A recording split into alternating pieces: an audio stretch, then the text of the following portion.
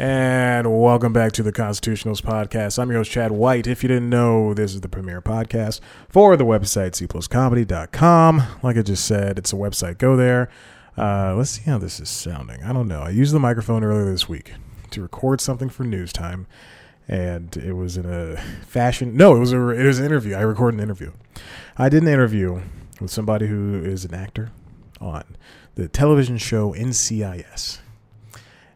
And they've done comedy, so that's the reason I talked to them. They've done comedy, but I talked to them via the phone. And it was in the evening time, my local time, in Atlanta, and I had the phone right there, propped up with the way it's sitting. Oh crap! I gotta turn on this stupid stopwatch.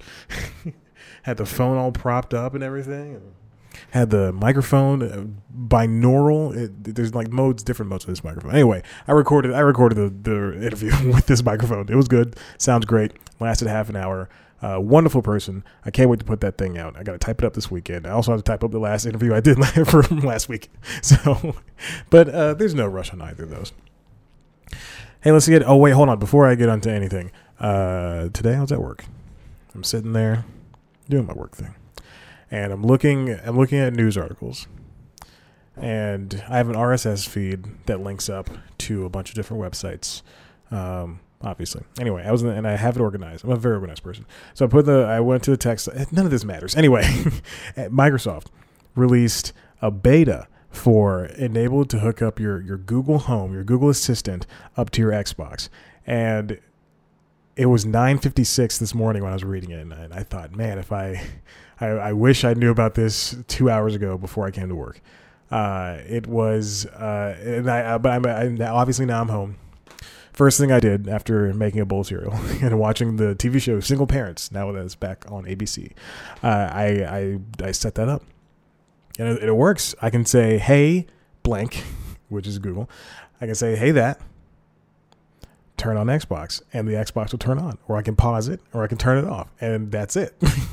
There's more you can do, but it's not worth it. You can say launch Netflix, launch Hulu. Well, you can't say launch Netflix because it didn't understand when I said that. I said launch Hulu, it worked. Launch YouTube, it worked. Regardless, I'm excited. It's just the beta. I don't really do betas, but I had to turn this on because I have so many Google Assistants in my home, and I have an Xbox, and this is what I wanted. It's so bad for this Xbox, so now I can do it. So there you go. There's that. Okay, let's move on. Let's get on to this thing that no one cares about but me. First up, Vox Media acquires New York Magazine. This happened sometime this week. This comes from the New York Times, written by Mark Tracy and Edmund Lee. I know Edmund Lee, not personally. What is this Lenovo Vantage? I don't care. I don't open up programs on here. Vox Media acquires a New York Magazine, chronicler of the highbrow and lowbrow. If you don't know what New York Mag is, I don't know how I would describe it. New York Mag is kind of, let's see. New York Mag, I don't want to, because I like the website. I don't read the magazine. I like the website. It's basically the same thing.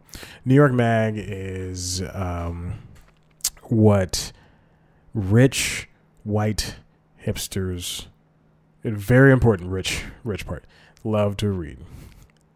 And that's it. New York Mag's a great website. I enjoy it. On Tuesday, Vox Media agreed to acquire New York Media, the company behind the biweekly print magazine and 5 popular online offshoots, in an all-stock transaction. Neither company would disclose the value of the deal. While consolidations in the media industry typically mean cutting costs at the expense of quality journalism, Vox in New York said their combination was something different. They are bringing together a much-decorated print magazine, websites, a podcast empire, and several streaming deals, television deals, the very model, they hope, of a modern media company. I think that they have everything that is needed for a successful new style media company. If you take on one hand, if you look at AT&T, which is drastically, it bought up Warner, and it's in $150 million worth of debt. and it's also trying to offload DirecTV either into its own company or to somebody else, maybe to Dish. This is what the rumors are, that maybe they'll offload. AT&T will drop off DirecTV and just give it to Dish, the only other satellite company. And you see them struggling, but then you see other companies like Disney who are just happen to be excelling at this. Now this camera turned off, and I'm gonna go turn it on. It's gonna be a half second of silence. It's longer than a half second. Oh God. All right, it's longer than a half second of silence. Jesus, I don't know why this thing is turning off all the time. My laptop's turning off on me. This camera's turning off on me. I don't know what's going on. So when you have someone like AT&T who's looking to lose assets, and then you have someone like Disney who's looking to gain as much as possible, then you gotta understand that there is some type of median in play where, and it's not just because Disney has all of these successful franchises. Obviously, that's a part of it. But if Disney can somehow, Disney has struck an artery in the pop culture consciousness where everything it owns is popular. Let's get off of Disney. Let's go to a network. Let's say Viacom. Oh, that's failing just like AT&T. Let's say CBS. So CBS owns CBS, CBSN, which is CBS News, CBS Sports, which is, I mean, none of these are really networks except for CBS. And what else? Pop TV. CBS is on the come up because it has the highest rated shows on television, network television, and the most consistent rated. Where am I going with this? What New York media and what Vox can do, what they're going to be able to do with this, what Vox is going to be able to do, and by owning New York media, is that it's going to. Vox is mostly a political driven website. New York Mag is kind of, like I said, highbrow, lowbrow. It's politics plus. Because with Vox's purchase of New York Media, it also bought The Cut, which is the style portion of New York Mag, Grub Street, food obviously, Intelligencer, which is politics, The Strategist, which is shopping, and Vulture. So Vox owns Vulture, and Vox was kind of missing a pop culture section of that. Now Vulture is garbage. Vulture is trash, is straight up trash, but now this is something that's good for both companies involved. So New York Media was losing as much as $10 million a year before a recent upturn, according to two people with knowledge of the company. The company laid off about 5% of its staff this year. Now compared to BuzzFeed, which laid off, I think, 30% or some crazy percentage. BuzzFeed laid off a bunch of people. Disney, everybody lays off a bunch of people in the media world. Hopefully not, people who work in television like me. Okay, let's start it back to 2009, blah, blah, blah. Now, there's a quote in here that Jim Bankoff, the Vox Media chief executive and chairman, pledged that the merger would not result in editorial layoffs or the folding of any of the New York related publications, including the print magazine or the Vox brands, which include Verge, Eater, Curbed, Vox, and SB Nation. Nothing changes. This is what he said. Nothing changes editorially for any of our brands. All right, so we have to take him at his word. This is what happened last week. Pocket Cast, my favorite podcast streaming app. Last week they changed it. They announced that they said, "Hey, those normal features you like on Pocket Cast, guess what? You gotta pay a subscription for them, baby." And so for every year, it's gonna be like $10 a month. I think it's like $10 a month every year. Why I say every year, $10 a month, and you get the same things that you normally get with. I don't know. I'm putting my phone. Guys, it's on there. You get the same thing you normally get with Pocket Cast now, but you're not going to be paying for it. And then people are in uproar because you paid for the app, you paid for access on the web, paid for it on iOS and Android. So people like me, that's like $15 you paid already for $5 for each one of these versions of the app. And now they're going to charge you for stuff that you already paid for. And then in like a day, Pocket Cast said, you know what? We're not going to do that. So hopefully this guy is not lying and saying that my mouth is just like I'm kissing the microphone at this point. Hopefully he's not lying. Let's get back to it. Just go read this article. I want to move on to some other stuff, but it's very good, and they compare Vox and New York Mag to whatever else is out there, New York Times, whatever. Vox has TV shows. They have a show on Netflix called Explained. They are going to start creating shows for Hulu. With David Chang and Chrissy Teigen, so it's going to be Vox is making major media moves. Major media moves. That is the title of this episode. It's great that I'm the one person and they can just handle all of this at once. Hey, let's no. We'll get down there in a second. I want to talk about this. Okay, finish off this section. This Is Us has huge ratings online. This is from The Wrap. Written by Jennifer Moss. This is how big This Is Us is on Hulu and on the NBC app exclusive. It's an exclusive story, if you didn't know. So This Is Us is, I know I said CBS is the highest rated network, broadcast network on television. It is. Keep that in mind. It's the highest rated broadcast network on television. However, there are still shows that manage to get in the double digits or consistent ratings, which is like 9 million now. It used to be back in the 60s, 70s, 80s, when there were only like a handful of channels. And even when cable started in the 90s, in the late 80s and the 90s, it's just, I mean, shows could get well over 20 million people watching. Which is insane by today's standards. Like if 20 million people watch one thing today, it's either the Super Bowl or an episode of Game of Thrones. And I think those topped out at 17 million this year.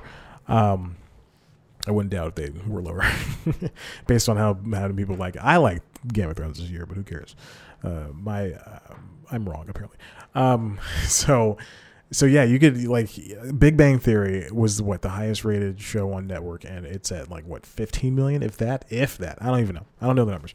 But This Is Us now with the streaming age, shows can perform well above what they were, in the early 2000s, or I'm sorry, in the 2010s, in the early 2010s when streaming was just becoming this new thing, and people weren't watching TV and they were dropping cable, but they didn't have streaming yet.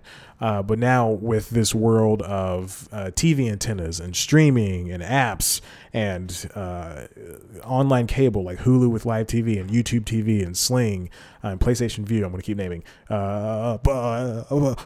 Pluto. What else? Oh, God. Orbi. No, Fubo. Fubi. Is that what's called? Fubu? Not Fubu. It's Fubo, because it's the sports one. Whew. None of this matters. So now with all this difference, all these different ways to access shows, the Nielsen ratings have to have a way to count the shows. So now you can watch a show live and they'll still know you watched it live. So if I turned on Law & Order SVU premieres tonight, the season 22 or whatever, if I watch it tonight on my Xbox on the NBC app live, it's going to be counted that way because I signed up via the cable subscription. However, if I had Hulu with live TV and I watched it that way, it would still be counted.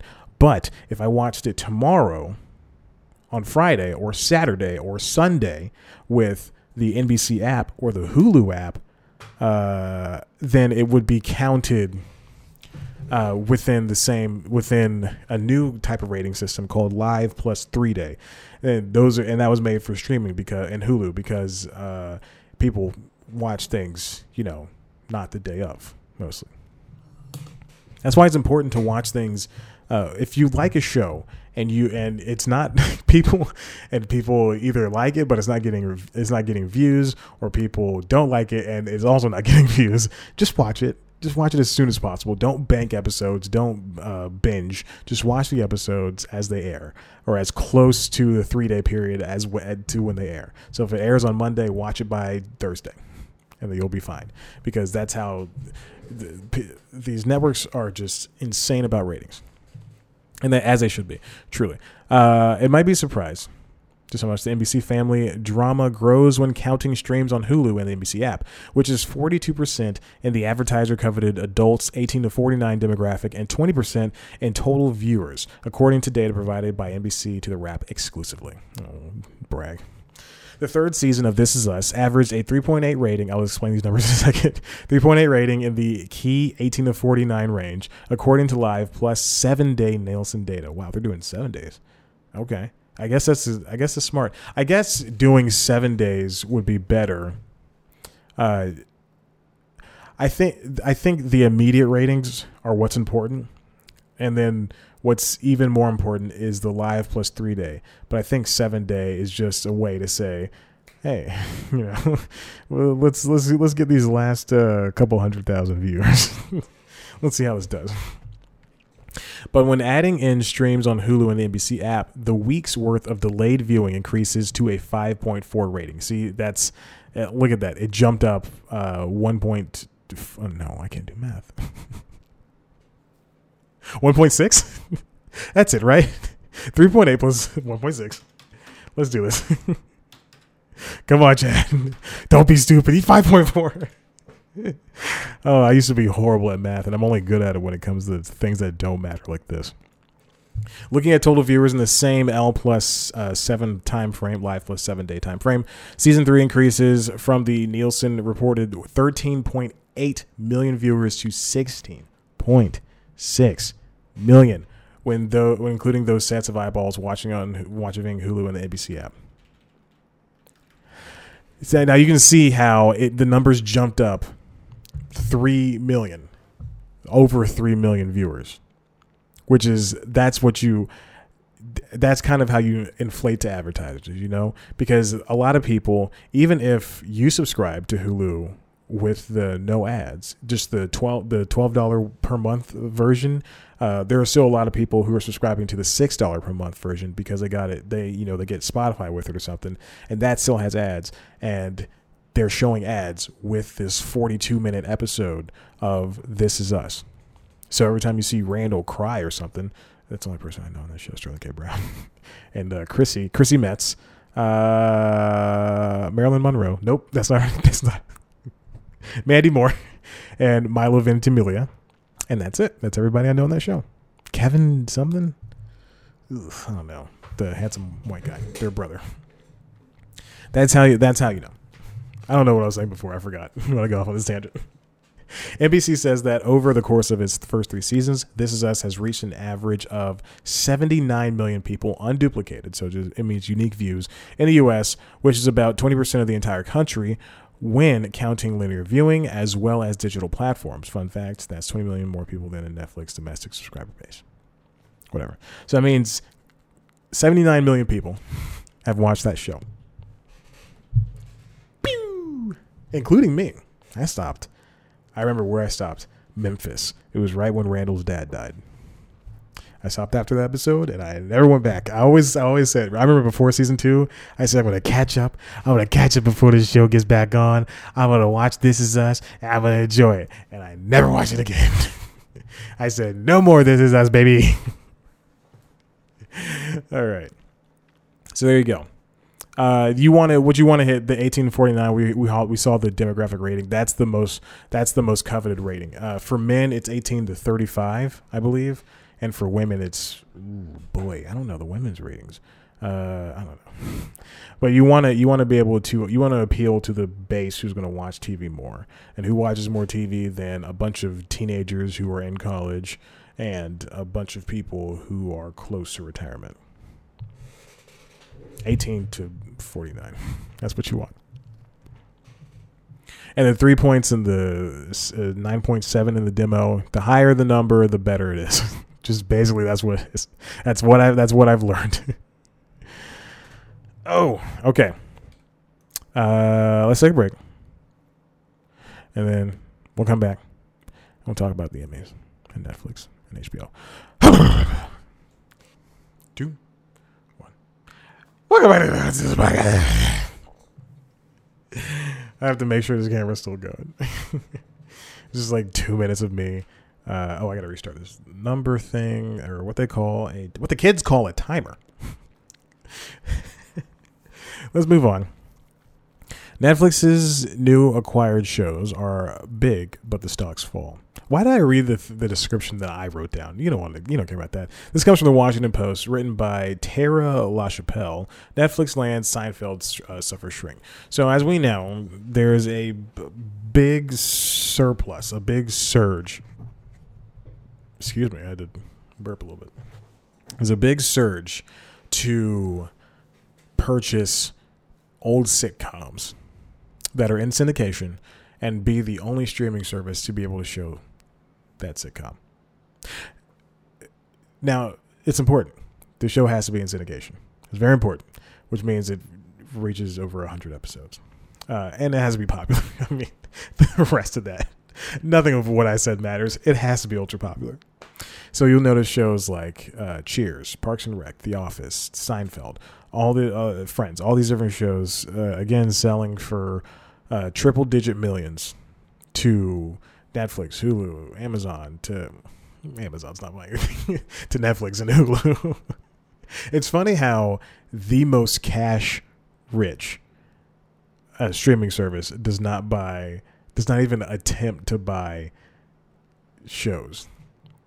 Like if Jeff Bezos himself wanted to buy streaming rights to Seinfeld, like he could do it. He could just buy it outright. He has the money.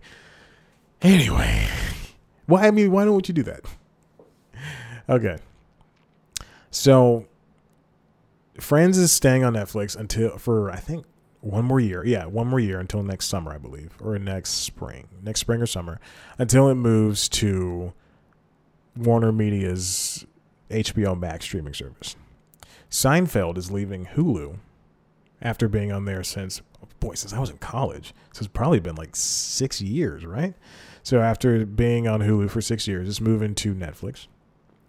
The Office is moving to Peacock. Parks and Rec will eventually move to Peacock. 30 Rock's going to be on Peacock. This is so stupid.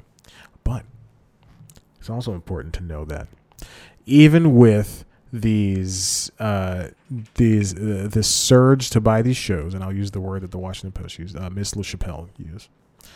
She's also this is from Bloomberg too, so it's a Bloomberg opinion piece on the Washington Post. Is Washington Post on Bloomberg? Doesn't matter. Even with all this stuff, what was I saying? Oh God, this is so sad. I keep forgetting things. It's funny. I don't do drugs, and I haven't hit my head in truly years. So I don't know what the heck's going on with my brain. Maybe I'm dying. Maybe it's from football for 2008 to 2011. Maybe I'm slowly dying. It's not CTE, but maybe I'm dying. Because I have hit my head outside of football. It's crazy how much I've done it. Like Homer Simpson. Okay. Netflix has suffered a 5-day losing streak. Now that their stocks have been in the red for a little bit. And people are smelling blood in the water. Because we have 15 new streaming services coming in. We got Apple TV Plus, Disney Plus, Hulu, and then that's going to be bundled with Hulu and ESPN Plus. Then we got Warner Media coming out with HBO Max. We got Peacock coming out, and then that's it. Netflix faces a twofold challenge, Ms. LaChapelle writes. There's a threat of losing customers to these new services because there's people just don't want to have multiple things, and I'll get to that in a second. As well as the need to keep spending on content to prevent that from happening. I'm going to say this one more time. I've said this 1,000 times.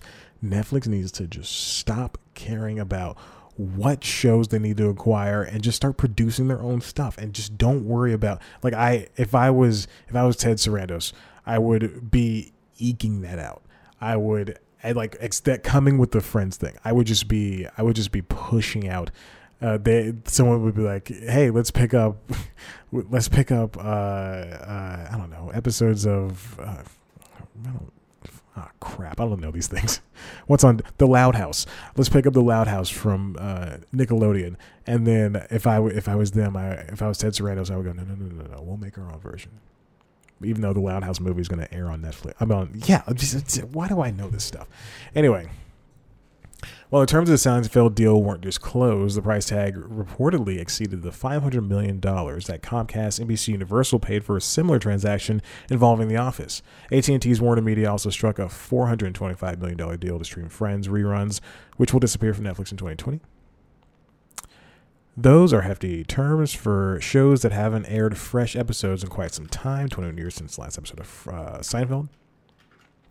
Jeff Wolodarzak, an analyst for the Pivotal Research Group, sees Netflix's annual cash outlay for content climbing to $35 billion by 2025. Jesus crap.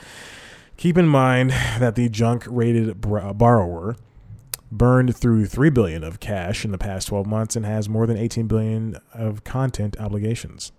Netflix is also valued at an eye-popping 28 times EBITDA, more than double where its closest peers trade. It's about to go up against companies with deeper pockets and rich TV and film libraries.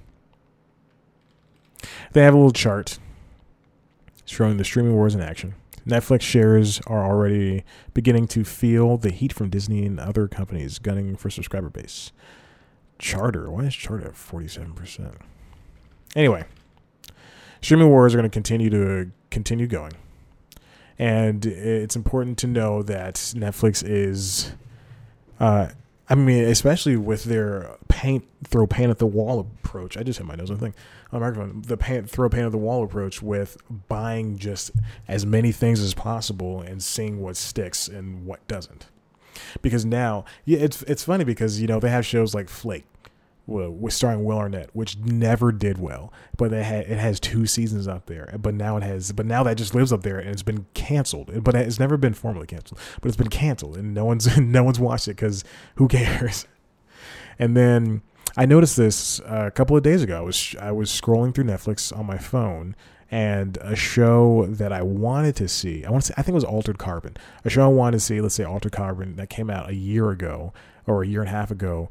It wasn't, I didn't even have my list, but I knew I wanted to see it, but I'd forgotten about it because so many different things come out every single week. So now I had to add it to the list just to remember it. You barely remember it now. But that kind of ties in with the next story, the final story, written by John Coblin and Nicole Sperling of the New York Times. As HBO celebrates a big night, questions about its future looms. So HBO won 34 Emmys on Emmy night. 34. That's more than Netflix. That's more than Amazon. But Amazon did win giant Emmys, such as Fleabag winning Best Comedy, which is great because I love Fleabag. So now HBO, this article is basically saying that HBO's biggest shows, Game of Thrones and Veep, are both out there, or big heavy hitters. I wouldn't say Veep was a big show because Succession's a huge show. And, I've never seen anything negative about Succession. And I love Succession. It's such a great show. I love it. I listen to the theme song 4 times a day, but still. So Game of Thrones is gone. Veep is gone. And the Game of Thrones guys, David Benioff and Dan Weiss, signed a 9-figure deal with Netflix just last month. Warner Media, HBO Max, is going to be $15, which is more than what Apple and Disney Plus will cost, and it's more than Hulu, and it's currently tied with Netflix for price. But HBO Max is going to be different from HBO Now and HBO Go. Isn't that insane? Isn't that insane that they're going to have... This is AT&T's problem. They're splitting their base. Because they have AT&T Cable, DirecTV. I'm sorry, Uverse. So you have AT&T Uverse, DirecTV Now, which is their streaming thing, HBO Now / HBO Go, which is how you tie your cable, and HBO Max. Just make HBO Now and HBO Go HBO Max. God, this is so stupid. Oh, this is so frustrating. Then they talk about parties and stuff like that. And yeah, I don't know why I pulled this up. Because this talks about parties. And it just says what HBO is offering. Okay, so there's just a bunch of mess. It's what they describe as messiness at AT&T. It kind of it's kind of, I can feel the hurt coming from the confusion that the AT&T buyout has caused for Warner. On one hand, it does offer them kind of a stability, because I don't think Time Warner would have done a streaming service. But on the other hand, it's ridiculous how stupid this is turning out to be. This is so dumb. There's going to be a point where this all just kind of falls apart for AT&T. And I'm not just saying streaming service, just for AT&T, period.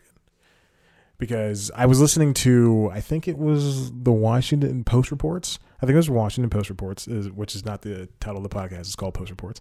I was listening to Post Reports, or either that or it was Up First. Both podcasts from NPR and Washington Post, respectively, or Washington Post and NPR, respectively. Either that, I don't know. I think it has to be Post Reports, or maybe it was the Journal from Wall Street Journal. Regardless, who cares? It wasn't Post Reports, because I haven't listened to that in a couple of weeks. It was the Journal. It was Wall Street Journal podcast. I gotta figure this out. This is bothering me. And I was listening to either one of Wall Street Journal's podcasts, either the Journal or the morning one. Okay, anyway, I was listening to one of their podcasts. I'll go ahead and say it over here.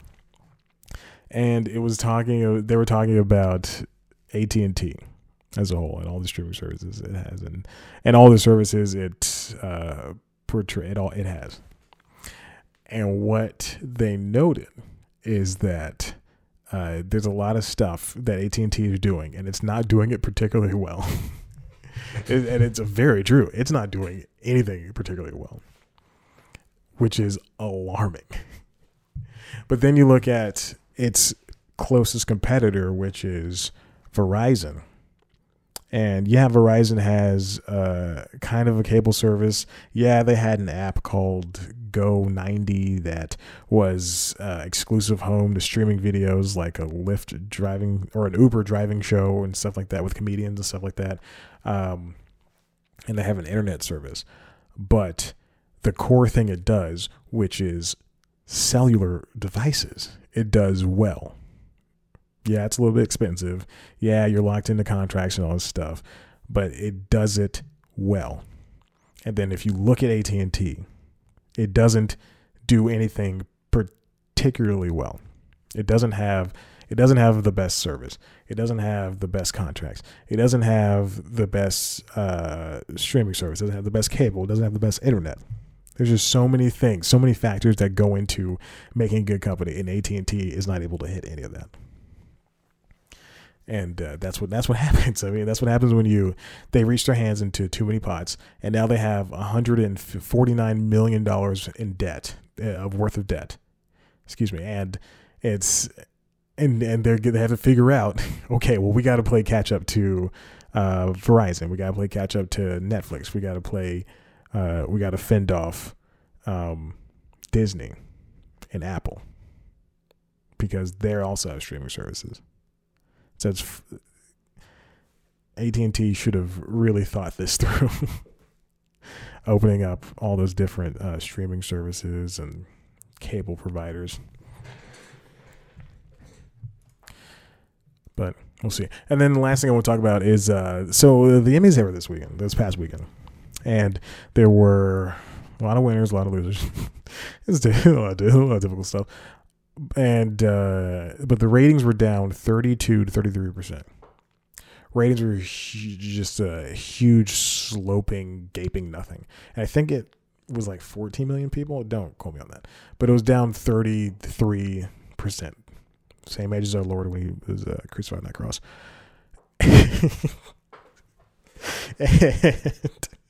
and so the Emmys were down that much.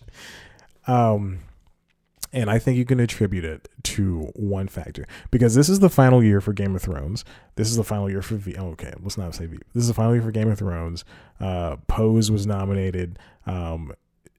So as much as you can say, it was kind of diverse, but it wasn't as diverse as it should be.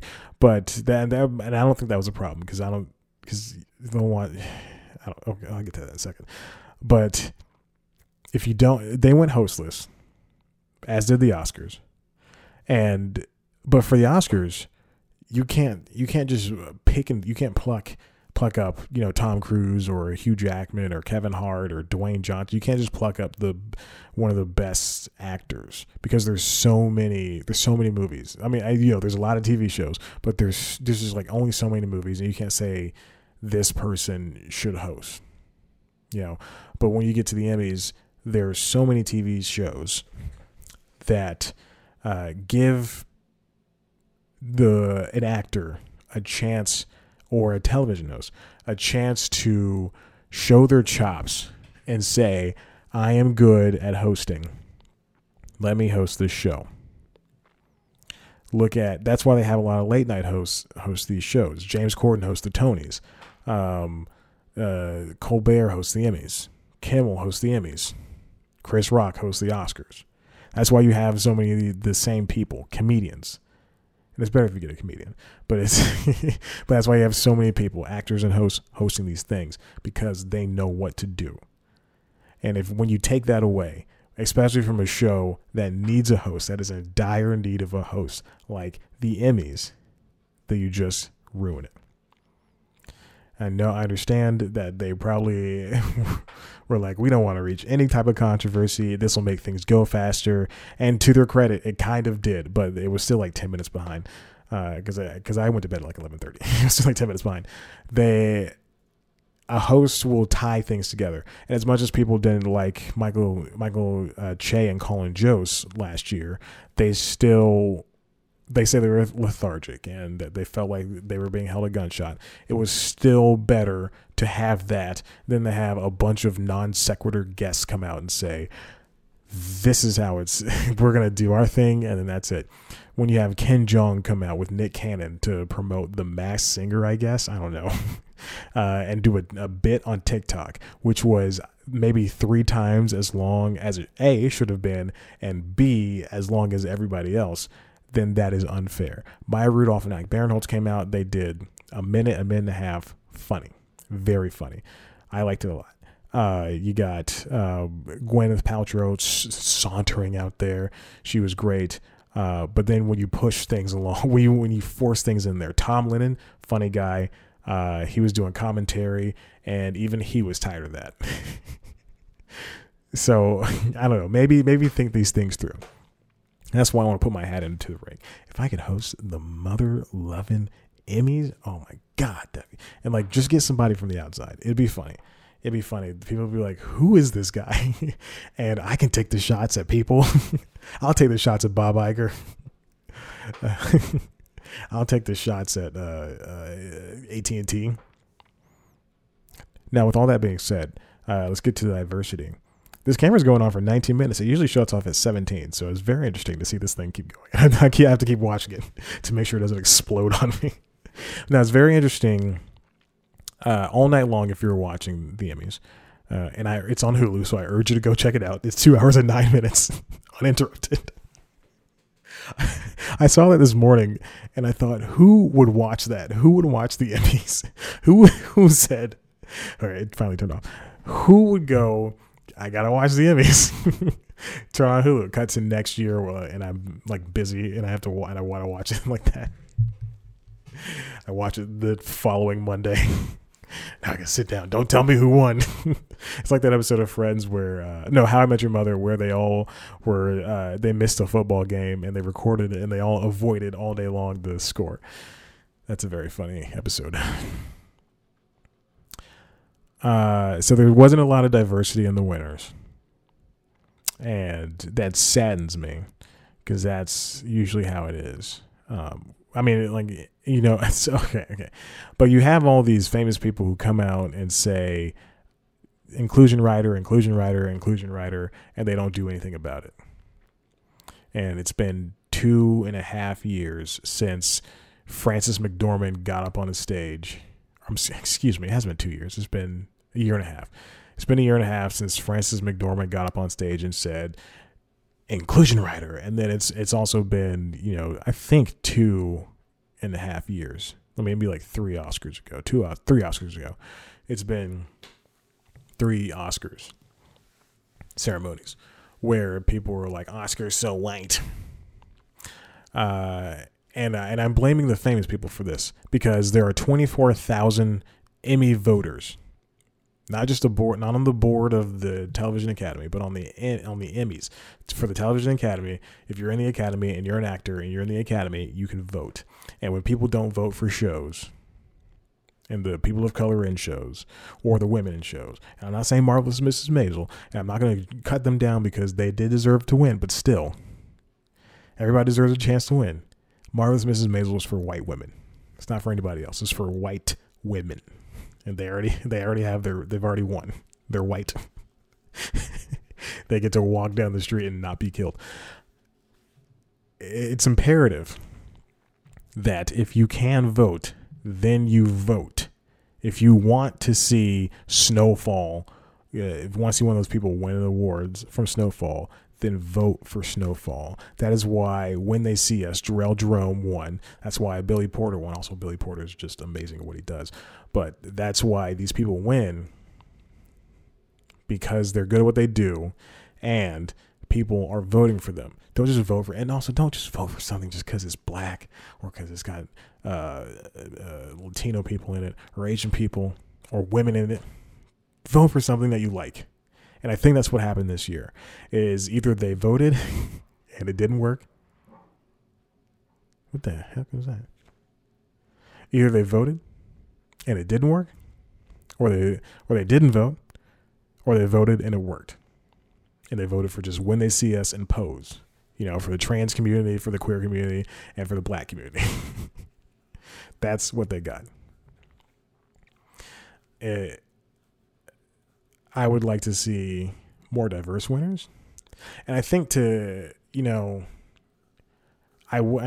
hate to kind of put this out there and say it like this, but I think that at some point, when you are given a chance to create something, when you're a person of color and you're a woman, and you're given a chance to create something as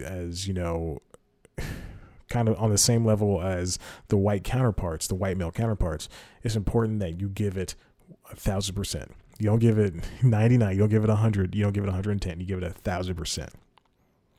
If you, I can't. Oh boy, I was about to say something that would get me in trouble with my job. Okay, so let's take a show on OWN, like Greenleaf. Is that what it's called? Greenleaf? Or I don't know. Queen Sugar. I don't know. It's just a show that's predominantly black, and but it's only watched by a subsection of people because it's not talked about outside of the circles that it's in. And then when somebody from outside the circle watches, then it doesn't stand up to Succession. It doesn't stand up to Marvelous Mrs. Maisel. It doesn't stand up to Game of Thrones. And that's not that can be a matter of factors. It can be just how people watch shows, but it's important to be able to distinguish yourself. Don't just make a show that is what was that show on NBC with the black couple and the white couple? It was like 2 years ago. I gotta scoot this little chair up. NBC sitcom. Black couple, white couple. That's it. Let's do it like that. Black couple, white couple. I guarantee it'll pick it up. Not The Neighborhood. Happy Together. That's what it was called. Happy Together. No, it's not Happy Together. No, Happy Together was what's the NBC sitcom with the black couple? Oh my God, and the white couple. And it pissed me off because it came on. Oh Jesus. Okay, NBC sitcom. This is embarrassing. I am so sorry that this is even happening. Listen programs previously broadcast by NBC. So we're going to go to Wikipedia. The Wikipedia.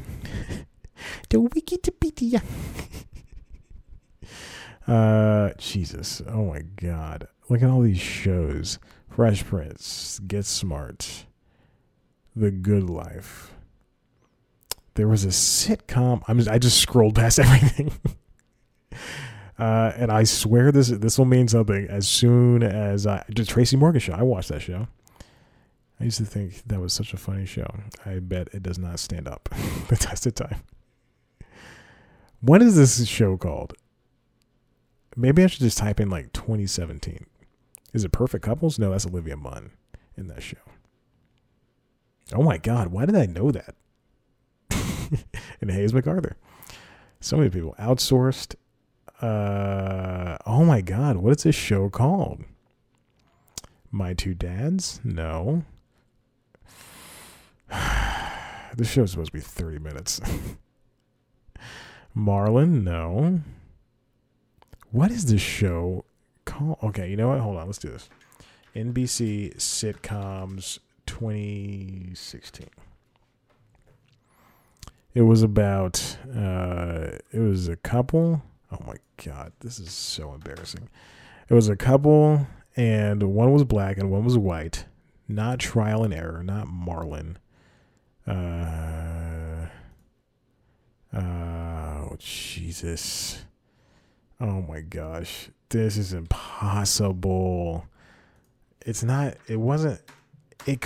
to be 2016. But I'm going to go back to I'm doing 2017. Oh, Jesus. Nope, we can't play that.